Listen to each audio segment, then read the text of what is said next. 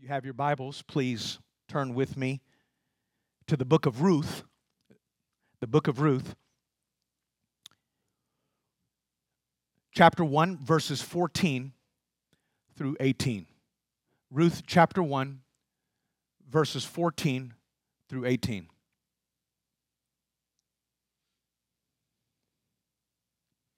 Where the text there reads, "Then they lifted up their voices," speaking of Naomi and Orpah and Ruth, "and wept again.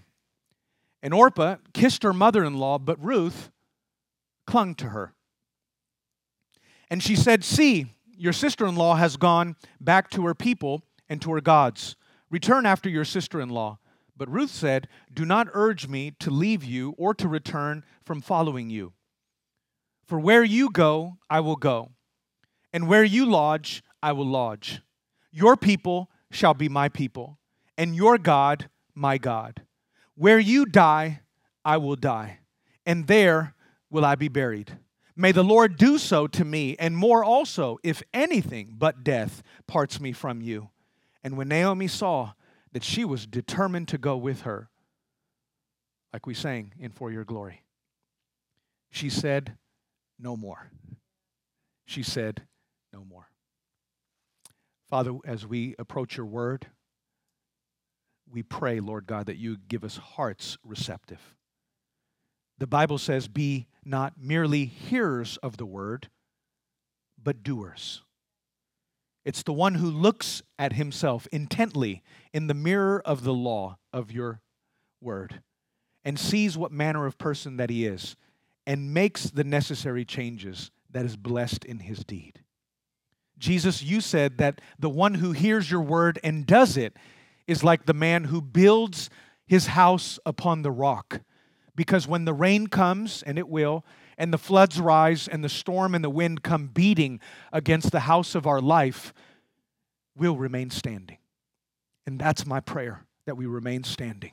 May your word, I pray, come alive. It's already alive, but may it come alive to our hearts. The Bible says that the word of God is living and active, sharper than any two-edged sword, and is piercing and is a discerner of both the thoughts and the intentions of the heart. Your word is more than a textbook. It's living because it comes from you. And so, God, we sit humbled at your feet and desire to learn from you and from your ways. Help us all, Lord God, including myself, to be more faithful disciples of yours in this day and age. In Jesus' name we pray. Amen. Amen. We're at a beautiful portion in this particular part of the story of Ruth. The story of Ruth is this little story, but if you're not careful, it's really communicating a bigger story that has to do with our love relationship between ourselves and God, a lot like what we sang about. I know up till this point, it's been a little sad, hasn't it? The fact that not only have hard times hit Naomi and her family to where now she's alone and left to herself, nothing to show for whatever has been these past 10 plus years. And now she's at this point where God, in his kindness, has visited his people. And the way we know that is he's brought bread to Bethlehem. And as a result of that, Naomi realizes, wait a second here, I'm a widow. I don't have my sons. In that Beit Ab society where a woman, especially a widow, would have been at a loss to be able to try to function and live for herself, like in our day and age. She realizes there's no point in me remaining in Moab. I need to return back to Bethlehem. And so the text tells us she rises and returns back to Bethlehem, only to realize that here she has her daughters-in-law who are committed to her. I know mother-in-laws get the brunt of a lot of jokes these days, don't they? A lot of my counseling a lot of times is helping in-laws and newlyweds work it out because everybody's trying to stay away from each other. But here we got a different scenario. These daughter-in-laws are clingy. They're committed to her. She keeps looking back. It's like, didn't I tell you? It's like that dog that keeps following you home because you fed it once. It's like, shoo. Didn't I tell you? Go back to Moab. I'm too old. I'm aged in years. Nobody's going to marry me. I don't have a home. I don't have a 401k. I ain't got nothing to my name. What on earth would you do with someone like me? I have no kids. I have no offspring. Even if I were to get married today, it's going to take what, 20 years? You're going to wait 20 years to marry whoever it is that comes from me? It ain't worth it. You're young. You got Moab. Go back. Perhaps your parents will take you back in. Perhaps there's a young man that will take you to be with himself, and you can start a nice little family all over again. You don't want me. I ain't got nothing to offer. So on one level, Naomi is very selfless, isn't she?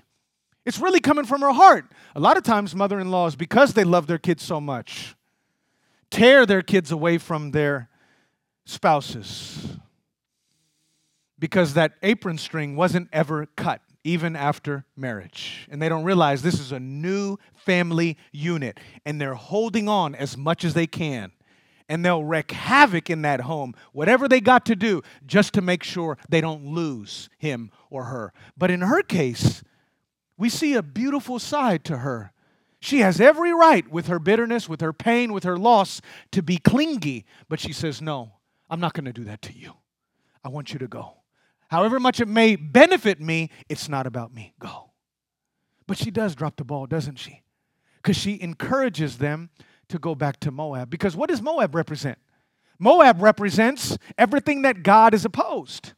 Moab represents everything that's opposite God's blessing. God isn't there. God's presence isn't there. God's people aren't there. In fact, she goes on and she says, why don't you go on ahead and join Orpah? Because Orpah, at this point, ended up returning. They wept. But after they wept, they got up.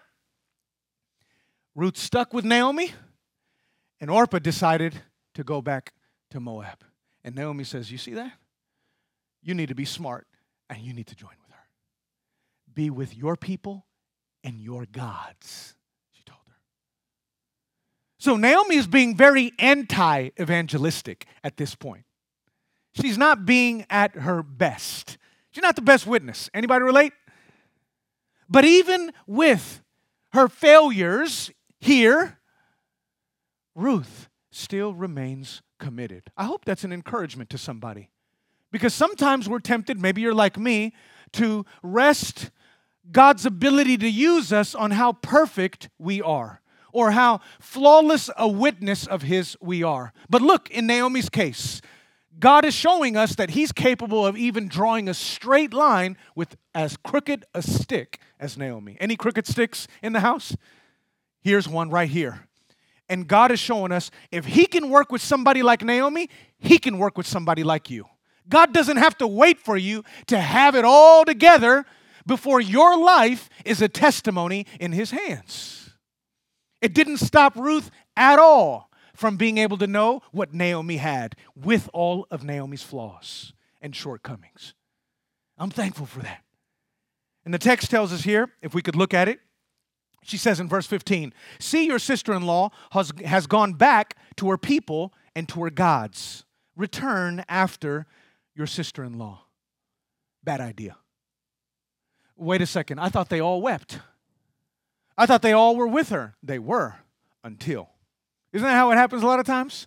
I mean, look around. There are a lot of people who may have started out the Christian life or even the church experience with you, but they're not anywhere around. There are a lot of times where we can have a good start with God, but He's more interested that we have a good finish with Him. There are a lot of good starters, but not a good finisher. Orpah was a good starter. But as soon as that time came where she had the opportunity to choose between Bethlehem, which represents house of bread, and Moab, she opted for Moab. Which tells me those tears didn't mean too much. You see, everybody wept. Naomi wept, Orpah wept, Ruth wept. But only 2 of those tears meant anything. 2 Corinthians in chapter 7 and verse 10 says, worldly sorrow brings forth death, but godly sorrow brings forth salvation and life everlasting. In other words, there is a kind of sorrow, a kind of weeping, like what we just saw with Orpah, that doesn't result in God's ends in my life. Maybe you've seen it.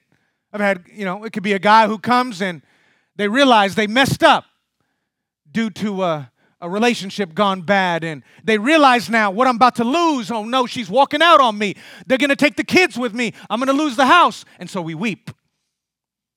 Or maybe we weep because we got caught, or we see people getting caught in all sorts of things. And they feel the consequences of their actions on one level, but it has nothing to do with God. That's important. You see, Orpah, with all of her weeping, with all of her remorse, and all of her brokenness, it had nothing to do at the end of the day with her relationship with God. And that's how we are sometimes. It's like, oh, no, I didn't realize I was going to lose this job. I'm sorry. I won't do that ever again. Oh, no, I didn't realize that that's how you were going to take it. Please, I apologize. I'll do right, baby. I'll do right. And a lot of times, that's our approach. And what God is after is a godly sorrow. You see, Orpah arrived at a point at that fork in the road where she could have had God, but she chose Moab. Moab represents the world. Moab represents what we can provide ourselves. Bethlehem represents God and what God alone is capable of offering and providing for us. You see, to go to Bethlehem meant you were ready to surrender your life and put God first and look to Him for all you need. To go to Moab meant you weren't done being in control of your life. And so even though Orpah wept, she wept for this reason, unlike Ruth and Naomi. She wept because she couldn't have her cake and eat it too. She couldn't have God and what Bethlehem represented and the world. A lot of times that's the grief that a lot of people have. It isn't a godly sorrow. You see, a godly sorrow says, against you and you only have I sinned and done that which is evil in your sight. That's David. Wait a second. You just sinned against Bathsheba. You just had Uriah taken out. What about them? He knew them, but he knew sin would not be sin were it not first done against God. And until and unless we go that far, we haven't gone far enough. Because whatever feelings we have may work one Sunday, but where are they at the next Sunday? Why? Because it fades. Orpah's move of God, whatever Orpah felt, whatever emotionalism came over her, whatever feelings of guilt, whatever feelings of remorse came over her were short-lived. Ruth's, on the other hand, didn't just begin, it went on. Why? Because it was a work of God. It was a work of God. You remember the rich young ruler in Luke 18. He shows up to Jesus and he says, Master, good, glad to meet you. I have done this and I've done this. I've complied with this law and this law, and I can't see exactly what else I must do to enter into your kingdom. Is there anything? And Jesus looks at him and he says, sell all that you have and give it to the poor. He puts his finger on the pulse. You see, everything that the rich young ruler did, he did within his power. But Jesus put his finger on something that he would have to look to him for, that he could not do outside of him. A lot of times we try to pursue a Christianity and a kind of a church experience that is in our power to do. We're still in control. That grain of wheat that Jesus talks about in John 12:24 has not hit the ground and died. What did Jesus say? Truly, truly, I say to you, unless the grain of wheat falls to the ground and dies, it abides alone. That rich young ruler abided alone. Orpah abided alone. But if it dies, it bears much fruit. And he says, the one who saves his life, next verse, in the end, ends up losing it. But the one who loses it for my sake and for the gospel actually ends up finding it. You see, Orpah missed that. She focused on how much she was losing, but she didn't realize what she could have gained as a result of what she gave up for him. The rich young ruler, after hearing what Jesus said, you remember what the response was? After hearing Jesus, the rich young ruler walked away sad. Sad. He wept like Orpah. Sad. He went back to Moab. He walked away sad. He had everything he could have had, but he walked away. Why? Because he realized there is no way to be able to serve two masters. Jesus said, you cannot serve two masters. Why? Because what's going to end up happening is you're either going to love the one and despise the other, or you're going to regard the one and disregard the other. No one can serve both God and mammon. Orpah was trying to serve the God of Bethlehem and the God of Moab, Chemosh, and it can't happen. God says, my glory I don't give to another. God doesn't share his glory with our money, with our promotions, with our titles at work, with our spouses, with our kids, with our ministry titles, with whatever we could acquire in this world. God does not share his glory with anyone. And Orpah was at a point where she could have had God, but she chose rather to have Moab. She chose rather to have Moab. I'm wondering, as we are in this space, who do we represent is the question we need to be asking. Do I identify more with Orpah in my response to God's loving pleas in my life? Or do I identify more with Ruth and with Naomi in my determination to follow him no matter what? You see, that Orpah-ness is in all of us in one way or another.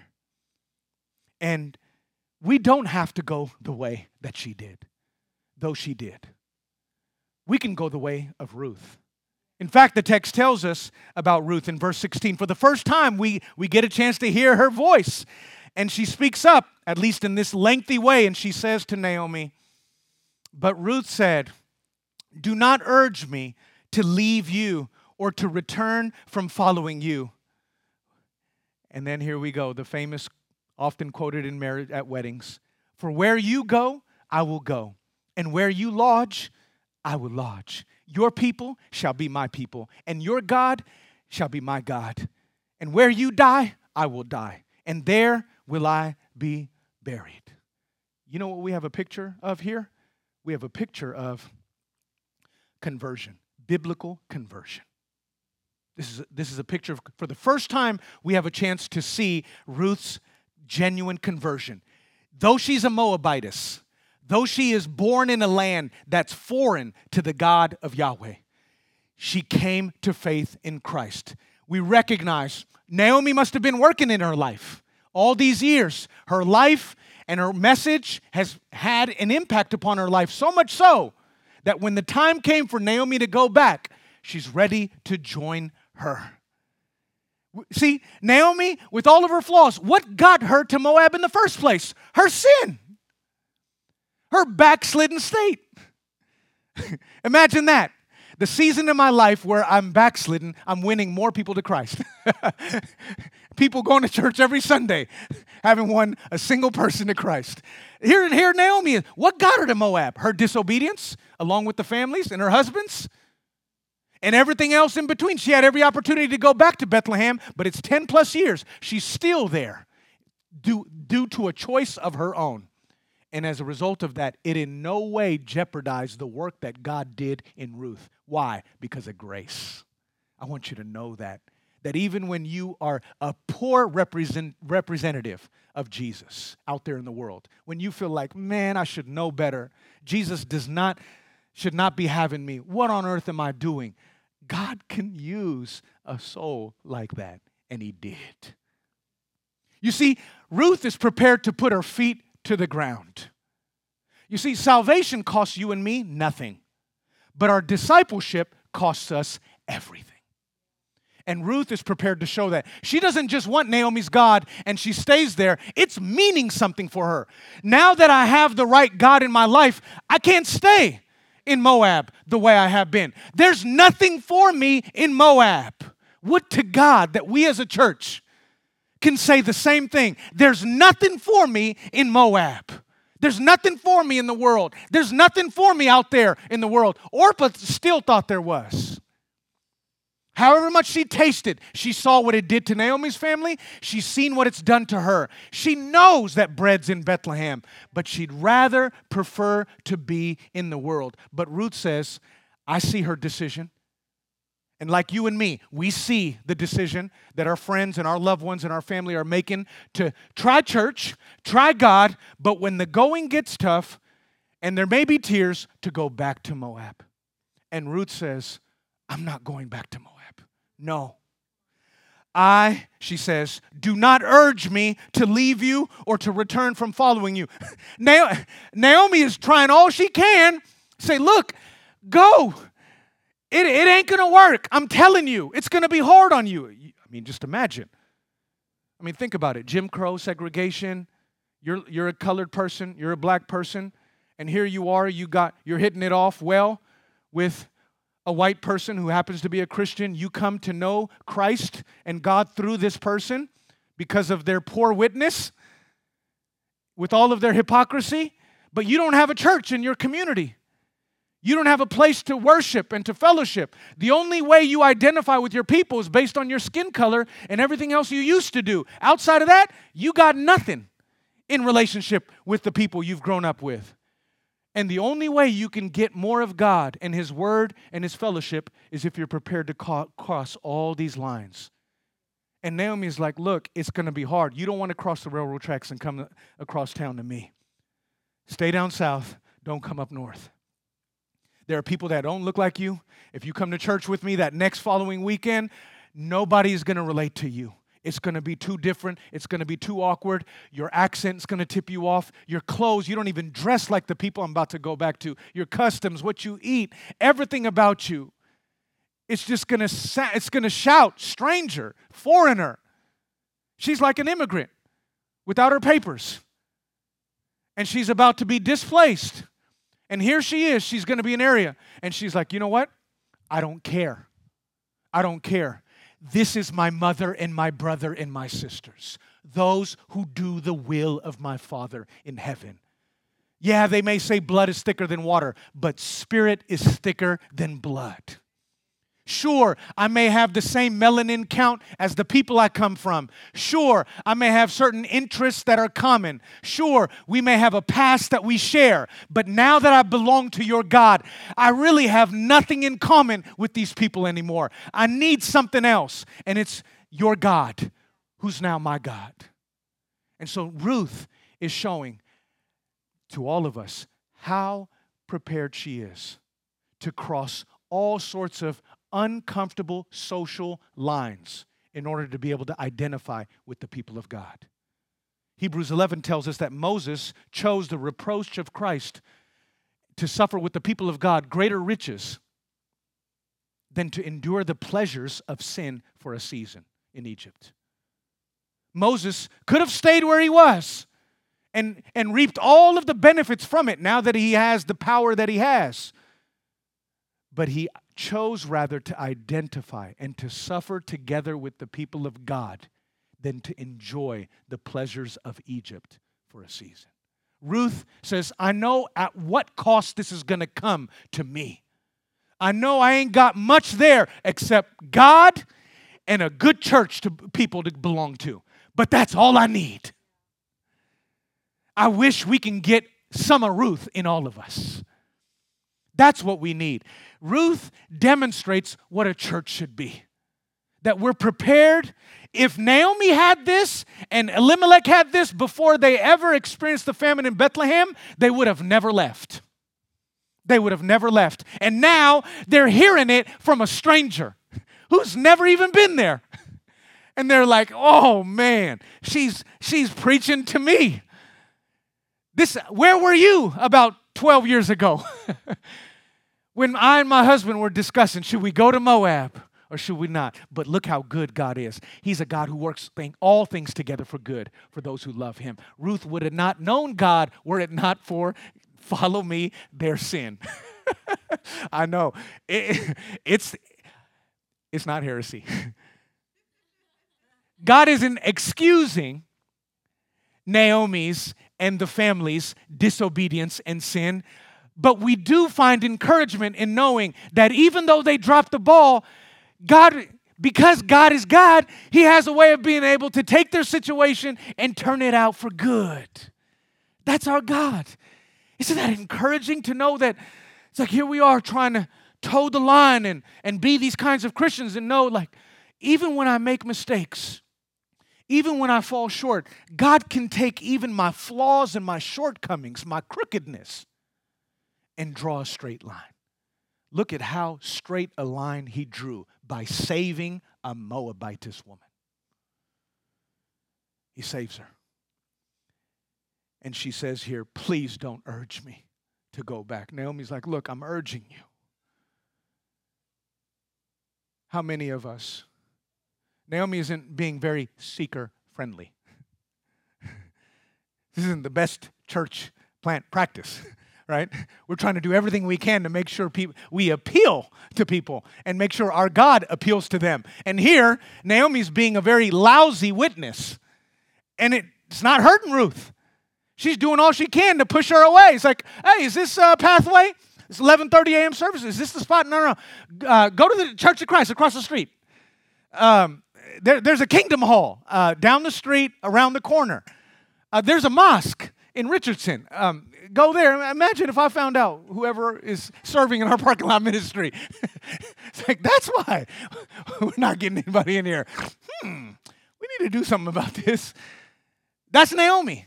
She's being very anti-evangelistic in her approach. But Ruth is like, I want in. No. Stop urging me. I'm getting in anyways. They may need to replace you, but I'm getting in anyways. I'm about to worship. I'm about to know God. I'm about to know His people. You ain't stopping me because I'm not coming to church for you in the first place. Your God and your people, it's not about what I want to get alone. It's about what I want to be a part of. You see, when we start coming to God and to His church for the right reasons, we don't need to bait and switch. We don't need to cater.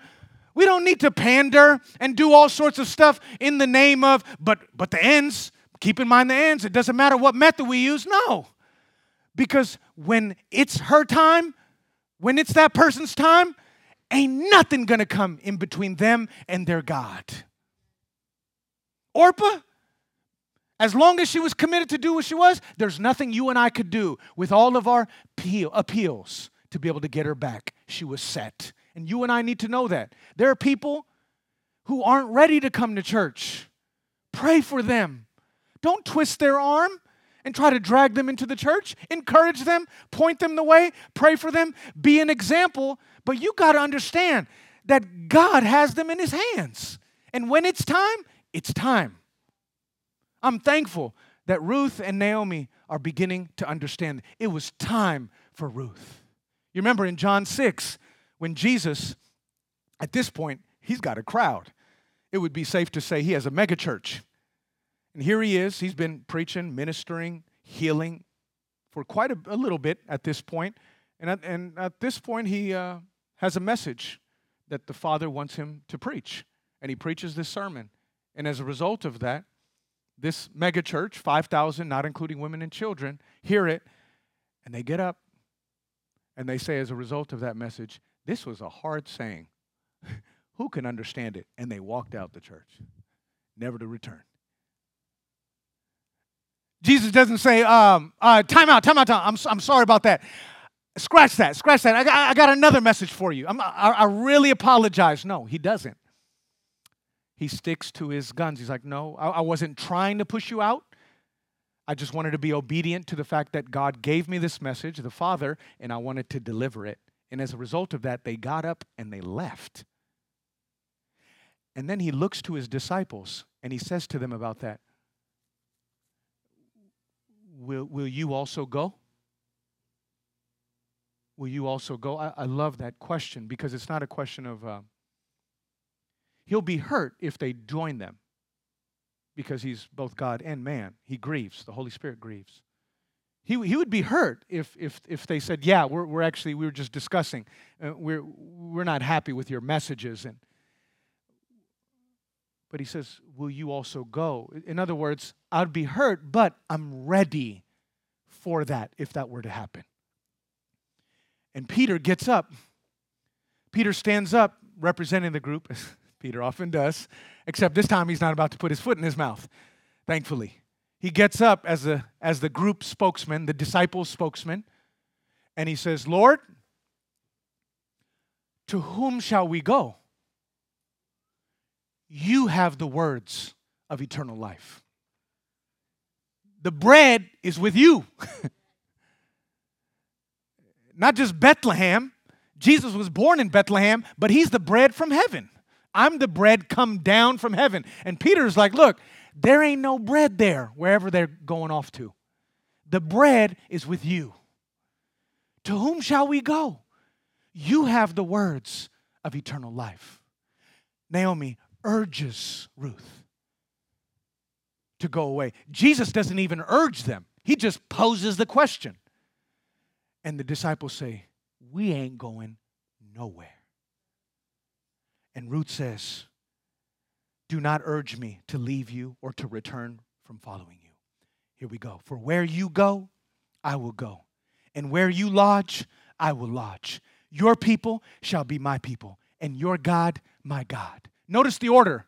God's people preceded God. Wait, didn't you mean, Naomi, Ruth, your God shall be my God? No. Your people shall be my people, and your God shall be my God. You see, for Naomi, God's people and God's presence were a priority. And for Ruth, God's people had to be a part of encountering God's presence. Ruth was someone who could have easily said, you know what, I just want your God, but I'm not prepared to deal with all that I'm going to encounter with your people. There are a lot of people who are like that. It's like, I'm cool with Jesus, but I'm not cool with church folk. I mean, imagine what she was going to have to encounter. We talked about the differences that she was going to run into, but she was like, nope, your people are my people. That's what we want. You know what God is saying? What God is saying is, our discipleship has got to look like this. Do we model Ruth's life? Is where we want to be a part of the people of God. Jesus said, by this shall men know that you're my disciples, by your love one for another. Not just by your love with me, but by your love one for another. I believe this is the direction that God is taking us in, is we don't need to separate God from his people. But one of the best ways in which we learn of God, grow in our relationship with God, encounter God, is by doing so with his people. That's why Ruth says, I want your people and your God. Ruth wasn't just concerned about following after Naomi. Ruth wanted Naomi's people and Naomi's God. John tells us in 1 John 3, we know that we have passed from death to life by our love for the brethren. How do we know that we pass from death to life? By praying a sinner's prayer? No. By raising our hands? No. By being baptized? No. By signing a card? No. By our love for the brethren, for brothers and sisters. One of the ways in which I can know where my spiritual life is at with God is by where is it at with his people. How prepared am I to be involved in their life? Not just anybody's life, but those who call upon the name of Jesus. Remember what Jesus said, this is my mother and my brother, those who do the will of God, those who do the will of my Father. Those are the people that I want to be with, says Ruth. I want to be with your people. Your people shall be my people. Your God shall be my God. But what about the differences? It doesn't matter. As long as we got Jesus at the center, it doesn't matter whether we come from Ethiopia, Eritrea, whether we're young, old, whether we're well-educated or we're beginning our educational experience. It doesn't matter whether we're unchurched, de-churched, whether we've been far from God or near to God, grew up in the church in VBS or never had anything to do with the church. It doesn't matter. If you got Christ, we're family. We're family. We're family. That's the people I want to be a part of. And Ruth was prepared to count that cost in order to be with them and with their God. With their God. Was it going to come at a cost? You better believe it. She had to leave everything in order to be able. So many people be like, these days, I'll come to church if you got this program, you got this activity, you got these sort of incentives, you got these benefits, and if so, then we'll come to church. We bend over backward a lot of times in many churches just to get visitors, just to get somebody to come to God or to come to His people. Ruth is not being handed anything. She doesn't have anything. She doesn't even know what it's going to look like as soon as she arrived. All she has is an experience with God. All she knows is that this God, who she was far from, is now her Savior, her God, her Father. All she has is this encounter with God. And as a result of that, she wants everything to do with anybody else who's had this same experience. That's what I believe God is teaching all of us. She not only appeals to her people and her God, lastly, she goes on and she says in verse 17, where you die, wow, I will die, and there will I be buried. May the Lord do so to me and more also, if anything but death parts me from you. Ruth is already thinking ahead. And she's saying, look, God can do whatever He wants.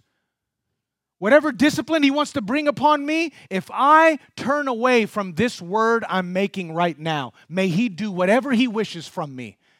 Outside of death, may the only thing that explains why I didn't live up to my word be the fact that I died in such a way that I didn't anticipate it. But I'm sticking to my word. Psalm 15:4 says, he that sweareth to his own hurt and changes not. That's what we need. We need people like Ruth who are committed to God's mission, God's people, and to God Himself. What's been my prayer this week as we've been looking at this message, as I've been praying for you all, praying for us, is that God would continue to produce this work in our lives. That we would be that kind of a person. You know, Ruth really is a picture of Jesus Christ before it's a picture of you and me. I know we want to identify with Ruth, which is wonderful, but I want you to understand, allow Jesus to identify with her. He's that greater Ruth. Jesus was the one who was in heaven when He saw us go our own way, and He saw us sin. He saw us ruining our lives, and He realized that we were incapable of saving ourselves. Jesus looks at the Father in heaven, and He says, God, send me to them. I'll go to rescue them. I'll be that substitute. I'll be that answer to their greatest spiritual need. Their people will be my people. Their God will be my God. Wherever it is, and whatever death falls upon them will be my death. Whatever it's going to mean for them, may it first mean to me. You see, Jesus was someone who came. He left heaven, and He came into this world, and He became a man in order to identify with you and with me. And He made sure that He was numbered among us as a friend, as a brother. He's our big brother, the Bible says. Not because of what He was going to get. And He wanted to live out His relationship to God on our behalf, which was a relationship that you and I were to. So that when He accomplished the work of salvation and His Spirit is in us, you and I now could be freed and liberated now to be able to be free men and free women, no longer bound to our Moabs, no longer thinking that we got to live defined by whoever we once were. Now, Jesus' people that He bought, the Bible says in Acts 20:28, that He bought this people with His own blood. He bought the church with His own blood. And now that you belong to Him, His people are your people. And now that He died for you, His God is now capable of being your God. And His death is now your death. And His life is now your life. His resurrection is your resurrection. His promise is your promise. This is the good news of the gospel. And I want to encourage us as we go forward. Let's count the cost. Let's count the cost of what it's going to take to belong to Him. Yes, our salvation cost us nothing, but our discipleship is costing us everything. But He paid it all. He did everything that you and I need in order to secure our salvation, our inheritance, and this family that we've been able to enjoy. These are blessings that come down from Him. And so I don't know where you are at. Maybe you're somebody who sees yourself in Orpah, and you're wondering what you need to do. Because as far as you're concerned, it's like, yes, you appreciate God and you appreciate what you get out of your spiritual life, but the world has a pull on you. And you're wondering, am I as prone or inclined to want to return back to the world like Orpah was? Or maybe you see yourself in Ruth, or you want to see yourself in Ruth, and you're saying, you know what? I don't care whatever it was that I got out of the world. I'm prepared to follow God, whatever it means. God's present here today. I want you to begin preparing your heart, because the only way a difference could be made in your life and in my life is when we count the same cost that Ruth, in her relationship, not only with Naomi, but with Naomi's God, had to count as well. It meant something for Ruth to do what she had to do. She couldn't remain in Moab like she did. It meant leaving one people for another people, leaving one God for another God, leaving one pursuit for a whole nother pursuit. It's going to mean something for both you and me. But like God was with Ruth in that decision and in that pursuit, God is with every single one of us. He's faithful, church. He's faithful. He's faithful. He's good. Ruth saw something that God wants every single one of us to see. Let's stand together if we could. I want us to really pray together. I'm going to lead us, but I want you praying as I pray. And I want you making this shift within yourself. God, we come before you right now.